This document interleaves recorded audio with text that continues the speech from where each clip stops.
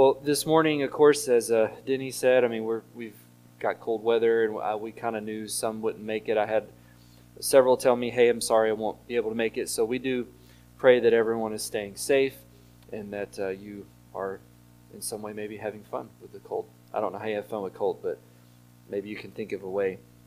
This morning, we will continue on with part 2 of what we started last week. We began a new series that I'm just going to call What We Believe About, and then the sermons will cover a different topic or a subject about something we believe as Christians. We're going to explore what I'd call kind of the core foundations of Christianity, the doctrines of our faith. These are the things that if you begin to remove them, you sort of don't have Christianity anymore. There's a system that we have as Christians. We come to faith in Christ and are forgiven of our sins, but then the question sort of, but now what? Well, there's a system, I'll use that word, but there's kind of a system, there's a body of knowledge and beliefs there that we're taught through the Bible, and those are the things that we want to cover, is what are those core beliefs.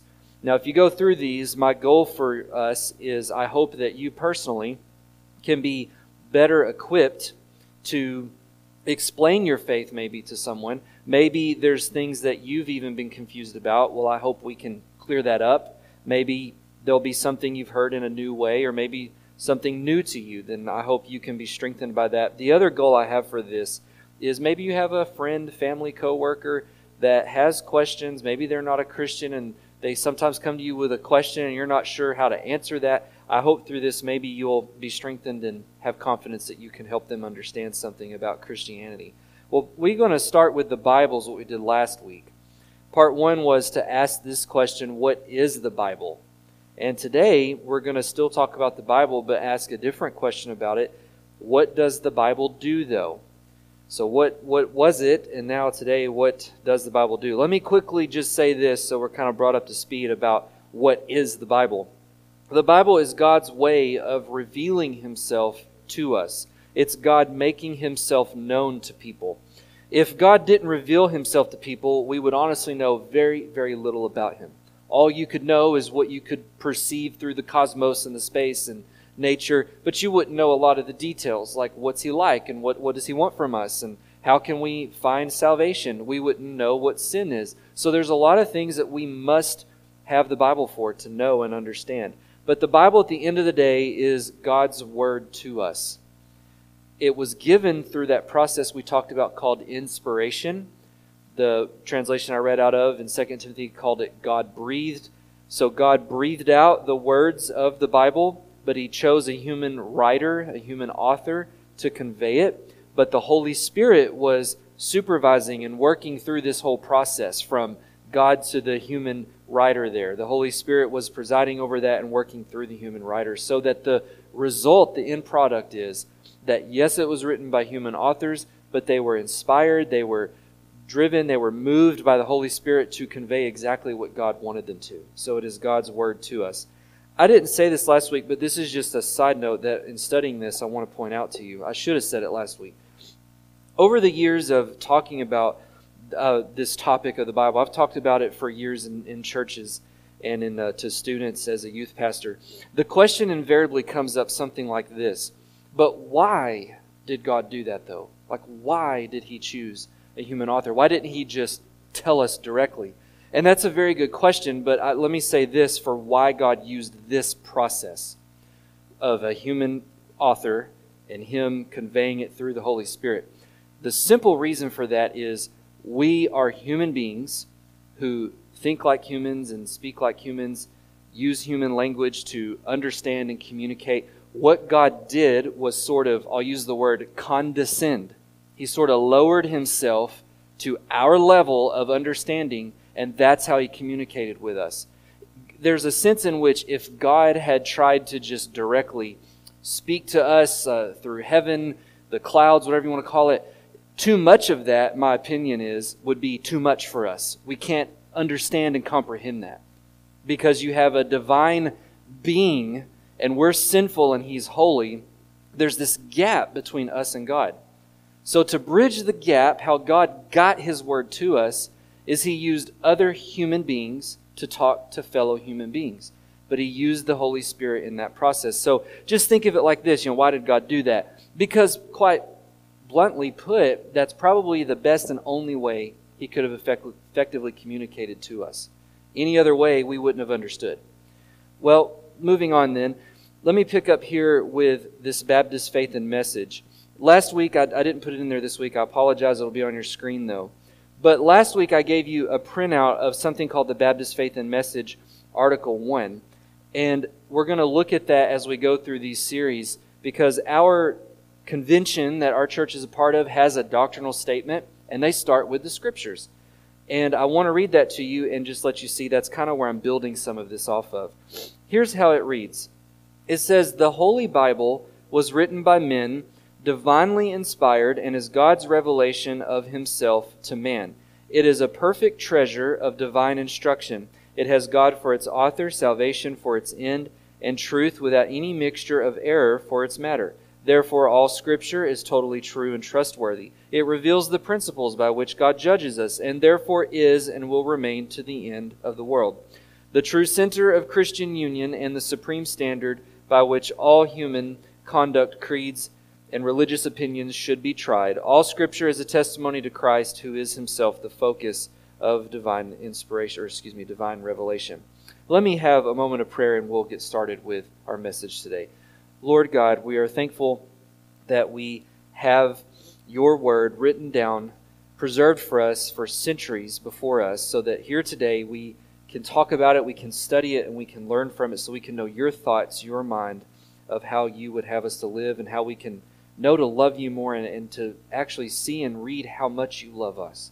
So thank You for the Bible. And I pray that now in this moment You will help me communicate in a clear manner the things that I believe You've laid on my heart and mind to share about Your Bible some more. Holy Spirit, please just do only the things You can do to help us understand and speak the truth to our hearts and minds. In Jesus' name, amen. Okay, today, again, asking this question now. What does the Bible do, though? We know what it is, God's revelation of Himself to people, shares with us His truth He wants us to know, but what does it do? Well, the Bible is not just a book of information. It actually does things. It takes action, sort of. It's God's written word to us, but God does several things, though, through that written word. Well, the first thing the Bible does is it judges us. So let's start here. The Bible judges us. The Baptist Faith and Message says this, quote, "It reveals," it meaning the Bible, "it reveals the principles by which God judges us, and therefore is and will remain to the end of the world." So let's look at Hebrews chapter 4, verse 12 to start with. And it reads this, "For the word of God is living and active, sharper than any two-edged sword, piercing to the division of soul and spirit, of joints and of marrow, and discerning the thoughts and intentions of the heart." Notice a few things here. The Word of God, let's focus on that phrase. Well, we'll call that the Bible. But the Word of God, or the Bible here, it does something. Hebrews says that it is living and active. Now that is incredibly interesting because the Word of God is a book. It's a piece of literature at the end of the day. We don't typically refer to books and literature that they are living and active. They're just simply words on page. Now, in context here, to be fair, when Hebrews was written, this idea of Word of God, he's actually specifically talking about when God was speaking to Israel, way back in the Old Testament. So God would give out His Word through Moses or a prophet, but nonetheless, the point I'm making is still valid. They would write that down and preserve it, but Hebrews is saying that is the Word of God to us. Well, he says, though, here that this message from God, whenever God speaks or it's copied and written down, it's living and it's active. But again, this is kind of odd because we don't typically think of even speech as being a living thing. Speech is just words you give, or literature is just words on a page. What does he mean here? Well, it's interesting because the word living is the Greek word for biological, physical life, meaning something is literally living versus dead. Well, that's how he refers to the Bible, God's Word. It's as if it has real life to it. It's functioning. It's living. The next word, active, is interesting. It's the Greek word where we get our English word energy from. So the Bible has life to it, and it has an ability to carry out action, to exert energy, to exert a force here. It means it can cause something to happen.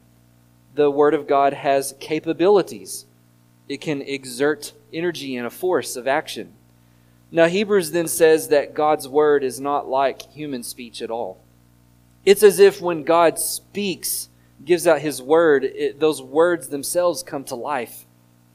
They can do stuff. They have capabilities to exert energy and bring about an effect on something, or rather people, on someone. This is the power of God's Word. Now remember, the Bible is God's Word to us, God's Word recorded down and preserved. Now that means, what Hebrews is saying, it's not a dead book though. It's not just a piece of literature written thousands of years ago, and we get to study and analyze it, and that's the end of the story. No, Hebrews is saying, very literally here, it is living. It's not dead, it's living, and it's not stagnant. It does things and can accomplish things. It's living and active. Well, then he says the Bible, or God's Word, is sharper than any two-edged sword. A two-edged sword is literally what it says. There's swords that are only sharp on one side and they're blunt on the other. But he says, no, the Bible is that the double-sided sword. It cuts both ways, not just one way. So it's super effective, he's saying.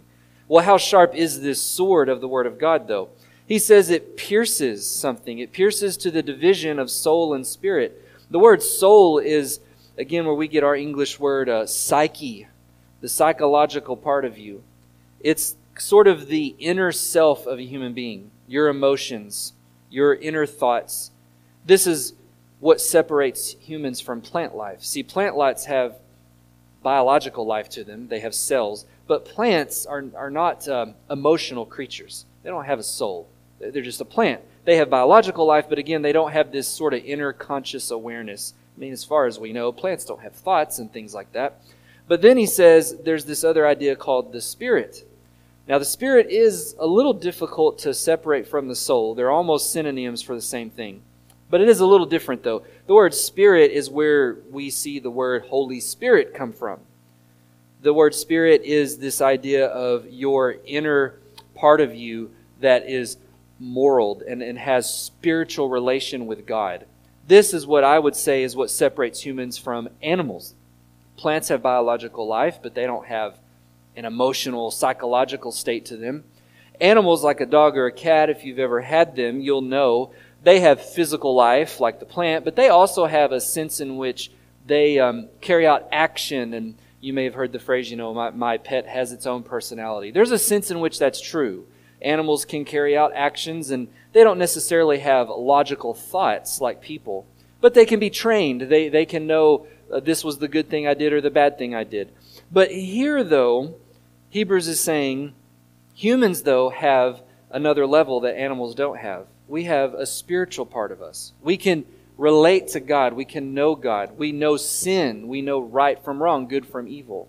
Well, he says the Bible is able to be like a sword that can cut so deeply.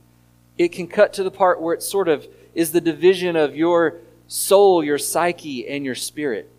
Now, I think what he's really saying is something like this.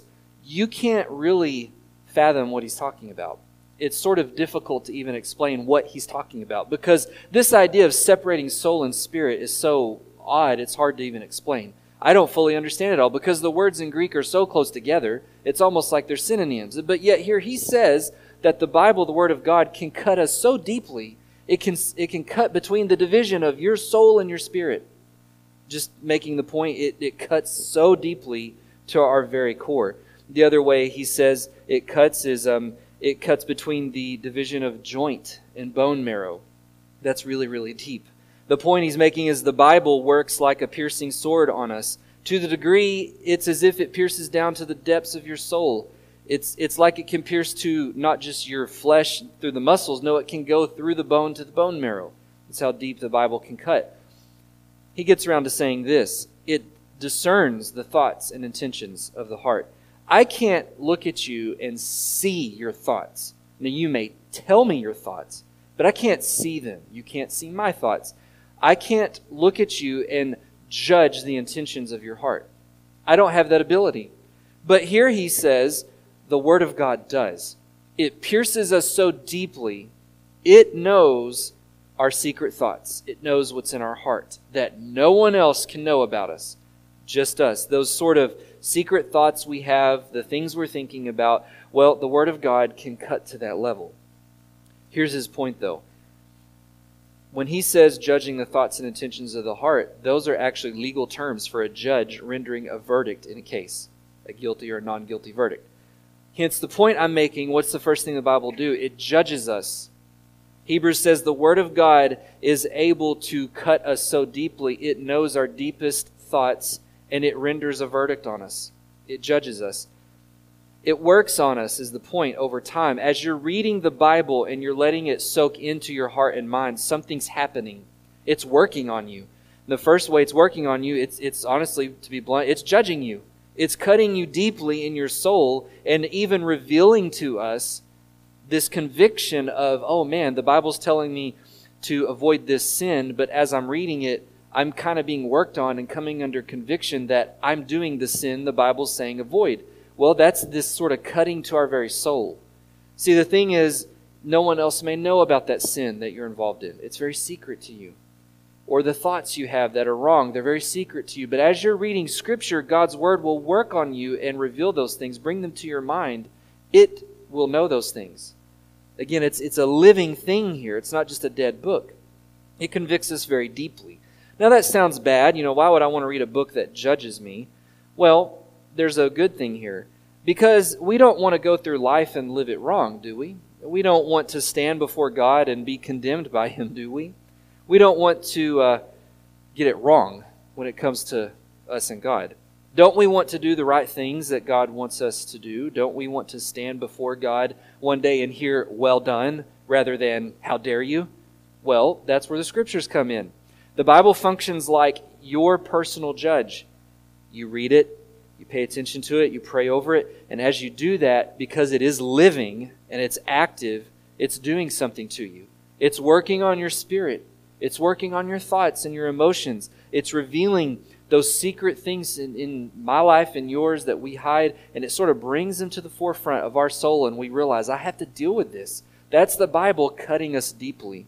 For our good, though, because it's judging us so that we can repent of the sin and we can grow through that and get back on track and live more holy for the Lord, more faithfully for the Lord. God uses the Bible, He uses His Word to judge people, to reveal sin to us, to convict us of sin. It declares to us what is right and wrong, good from evil. I've seen tattoos on people before that say something like, only God can judge me. And years ago, back at a job I had, I saw a lady with this, and we actually had a conversation about that. I said something like, you know what, you're right, only God can judge you. But here's the thing, God has already told us how He will judge us. So the question is, are we going to His Word and letting it judge us so we can listen, learn, and be the people God wants us to be? Societies say things like, hey, don't judge others. That's not right. That's not your place. The truth is, I have no right to judge someone else. In and of myself, as just an individual, there's a little bit of truth in that. I don't have the right to judge someone else. But, I'm supposed to take the truth of God's Word, share that out to others, and let it judge and convict them. That's the difference.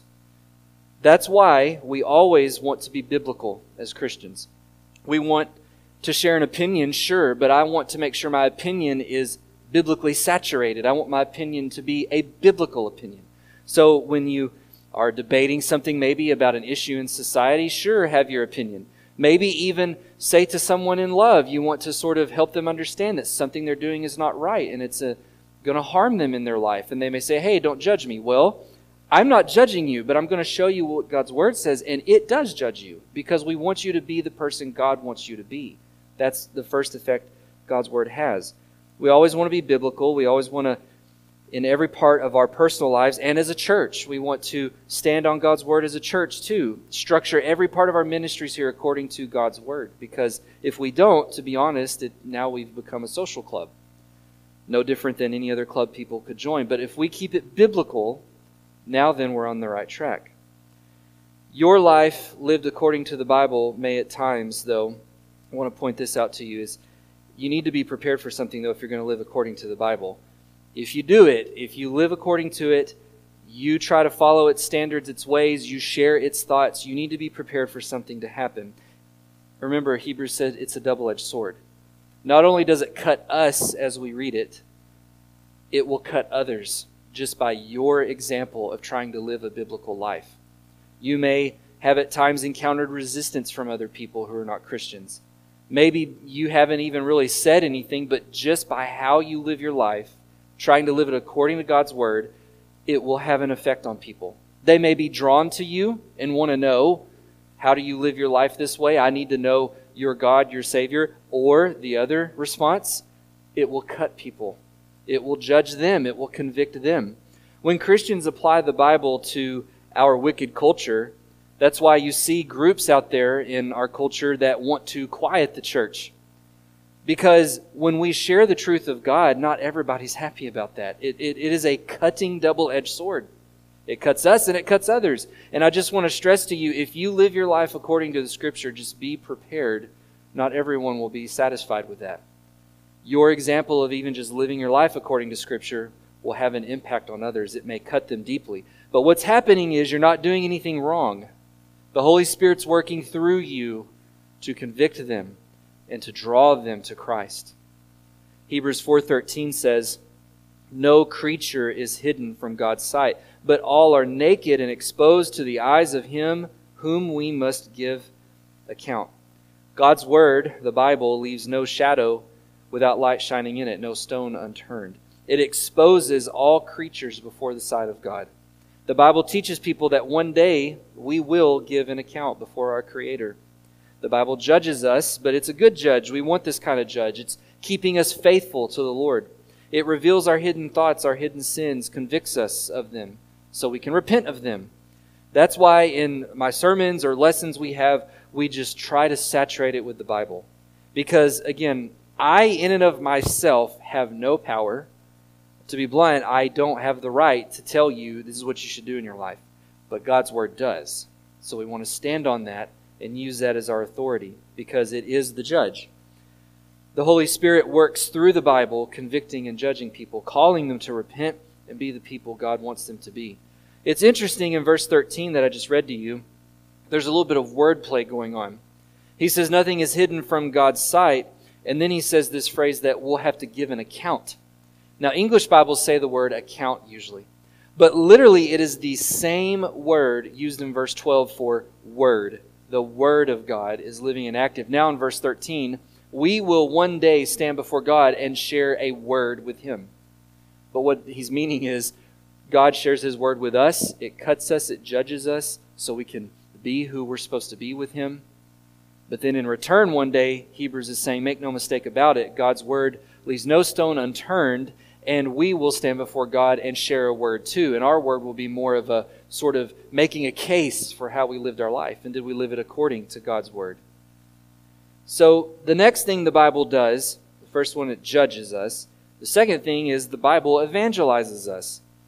Now let me turn to 2 Timothy 3. Let's start in verse 14. Paul says, as for you, he's talking to Timothy, as for you, Timothy, continue in what you have learned, what you have firmly believed, knowing from whom you learned it. Now verse 15 is the key. And how from childhood you have been acquainted with something here. It says you've been acquainted with the sacred writings. Now sacred writings is just another phrase for the Holy Scriptures, the Word of God. So Paul says, okay, Timothy, you've been acquainted from your childhood with the Scriptures, which are able to make you wise for salvation through faith in Christ Jesus. That's where I'm getting my point. The Scriptures evangelize us. This idea, Paul says, Timothy, from a child, you've been taught the Scriptures. And those Scriptures gave you the knowledge, the wisdom, the understanding to understand that through faith you need to believe in Jesus Christ and be saved from your sins. Evangelize is a word that means to share the gospel, the good news of Jesus Christ, to share with people that they too can have salvation and forgiveness from their sins by believing in Jesus. Paul says here, Timothy learned from childhood the Scriptures. Now, in context, he means just the Old Testament.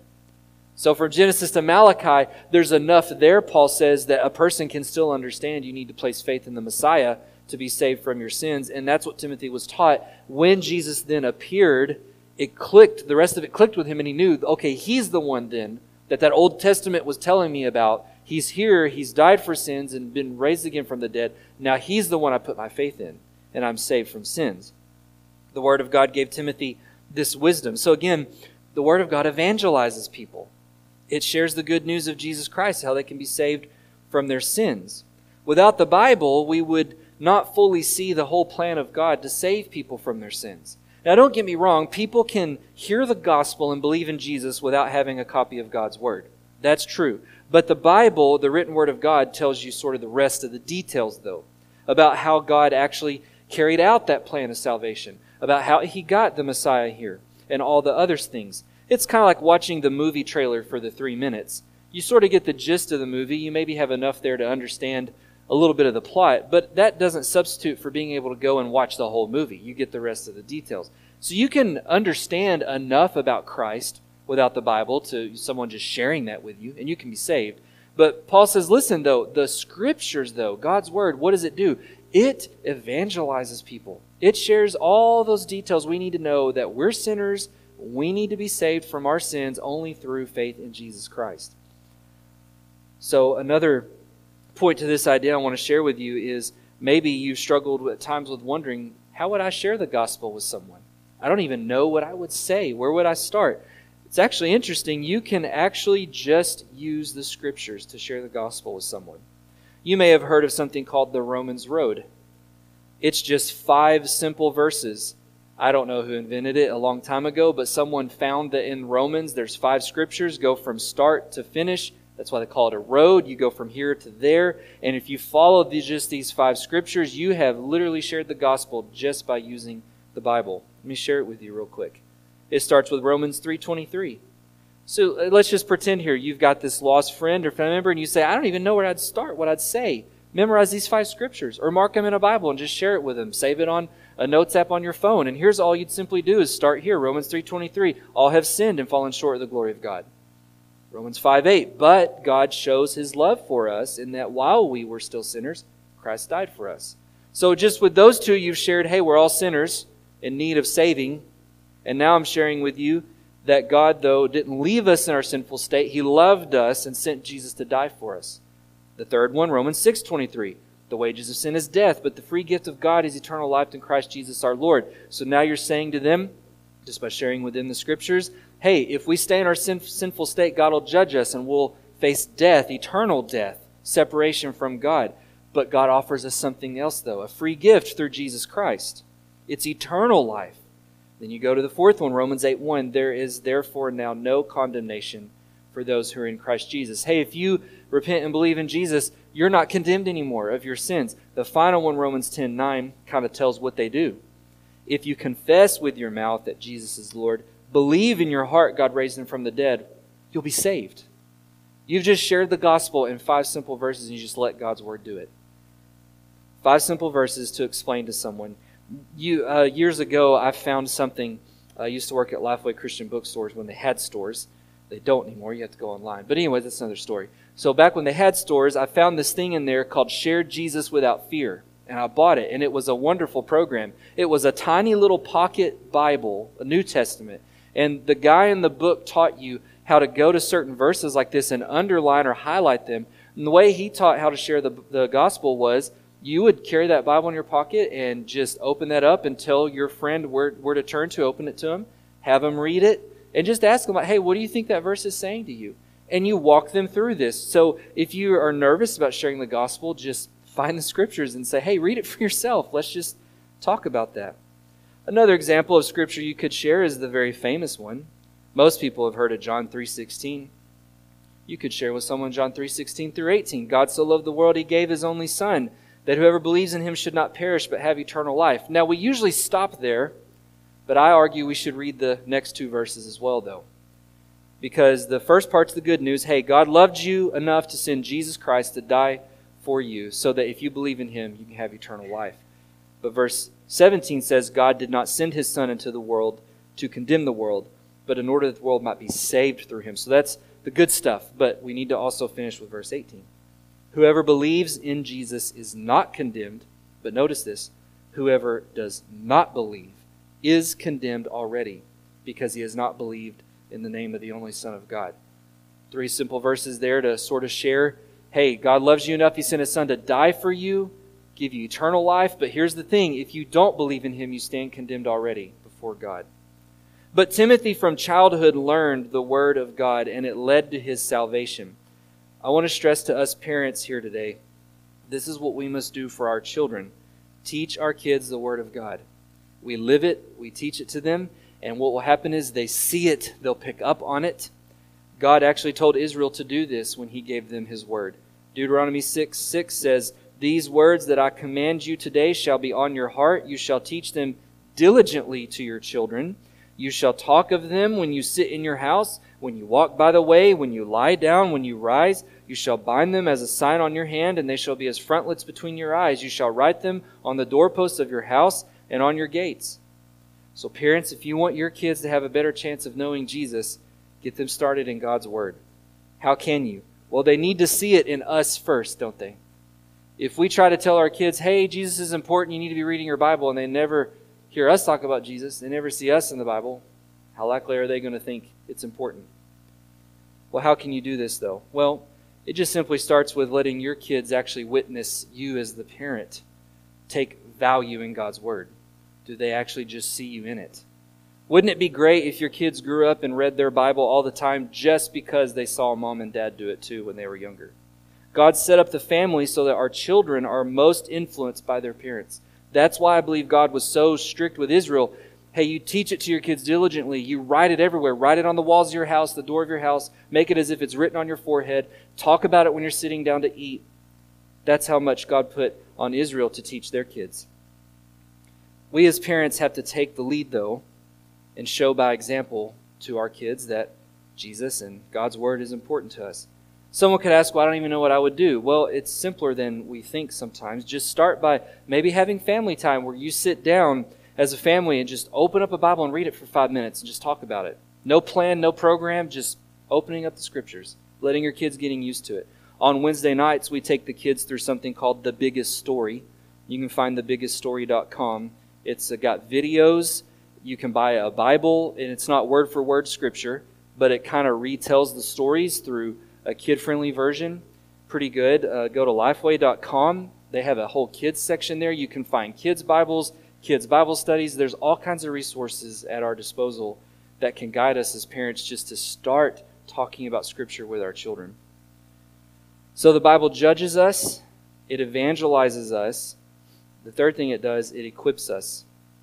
2 Timothy 3:16 says, all Scripture is breathed out by God or given by inspiration, yours may say. That's what we talked about last week. Here's what I want to say for today. Let's look at the next part. He says it's profitable for something, meaning it does something useful. And he gives a list.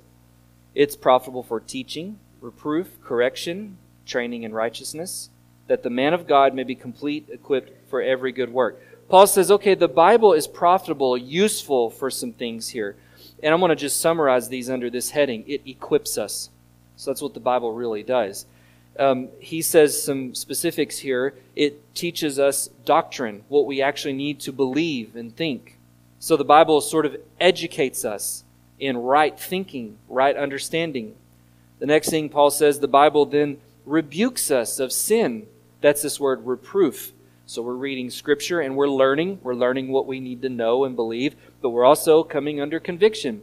We've been doing something and we read from Paul or Peter, hey, that's a sin. Well, that's reproof and we're being rebuked. And the Spirit sort of tugs at our heart and says, hey, you know that you're doing this thing here that the Bible says don't be doing. But the Bible doesn't leave us in the pits. Paul says the third thing, how it equips us, it corrects that wrong behavior or wrong thinking. So it rebukes us and corrects us. And then the Bible equips us for every good work. He says this phrase, the man of God. Now, he's talking about Timothy, a minister of God, But I want you to know that applies to everyone, man, woman, minister, or not. He's simply saying that if someone will let the Bible equip them, educate them, correct their sinful thinking or actions, and get back on the right track to doing the things they know they should do, the result will be you will be equipped to do whatever God has laid before you to do. You'll lack nothing to be prepared to serve the Lord. The Bible equips us through teaching us what to believe, rebuking us of our sin, correcting our wrong actions and beliefs, and the result is we are fully equipped and prepared to do whatever God would have us to do. I want to stress this point to you that I believe Paul is saying. You cannot be prepared to serve God if you are not in the Word of God. A person can't say, I'm ready to go and serve the Lord, and yet they have no habits, so to speak, of trying to be in God's Word and learn it. It would be like that athlete on a team that's like, hey, I'm ready to be the star athlete and contribute to the team and play in the game and do a good job, and they never show up to any practices. They never know how the rest of the team functions, so they can be in sync with them. They don't practice in their own abilities, but yet they hope just by walking on the field and because they've dressed in the uniform, they're good to go. They're going to kind of wing it. And Paul would say, you can't do that with God. You have to be equipped. You have to be trained and prepared, and that's done through the Bible, God's Word. Let me read you the Baptist Faith and Message for our final point, and we'll close this out. It reads like this. It says, the Bible reveals the principles by which God judges us, therefore is and will remain to the end of the world. It's the true center of Christian union and the supreme standard by which all human conduct, creeds, and religious opinions should be tried. So the Bible judges us. It's the center of the life of our church. It's what binds us together in unity. But notice that last phrase I read to you. It is the supreme standard by which all human conduct, creeds, and religious opinions should be tried. Tried means tested or compared to. So the final point of what the Bible does then is this. The Bible leads us. So what that statement is really getting at is we submit ourselves under the authority of the Bible. Not because it's a fancy book written by some smart people. That's not why at all. It's because the book is the Word of God to us. So by submitting ourselves to the Bible, we're submitting ourselves to God's Word as our authority. In our personal lives, we must do this. In our corporate life as a church, we do this too. Everything must be biblical in our lives and in our church. We let God lead us through the Bible. We don't go to a high council or another authoritative group to try to work things out. No, we go to the Bible for our answers. And it ends all debates on an issue. Something going on in your life and you wonder, should I do A or B? Well, the Bible might not tell you literally specifically what decision you should make, but I promise you it has principles, though, that if you follow them, it will guide you to make a decision. That's going to God's Word and saying, I'll submit myself to its authority. Something in culture going on, you say, I wonder if that's right or wrong. Does God's Word have something to say about it? Then we submit ourselves to what it says about it rather than what society might say. As a church, should we do A or B? We submit ourselves to the authority of the Bible to make those decisions. I like the example of the Bereans.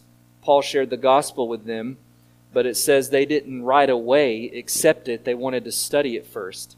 They checked it out in the Bible.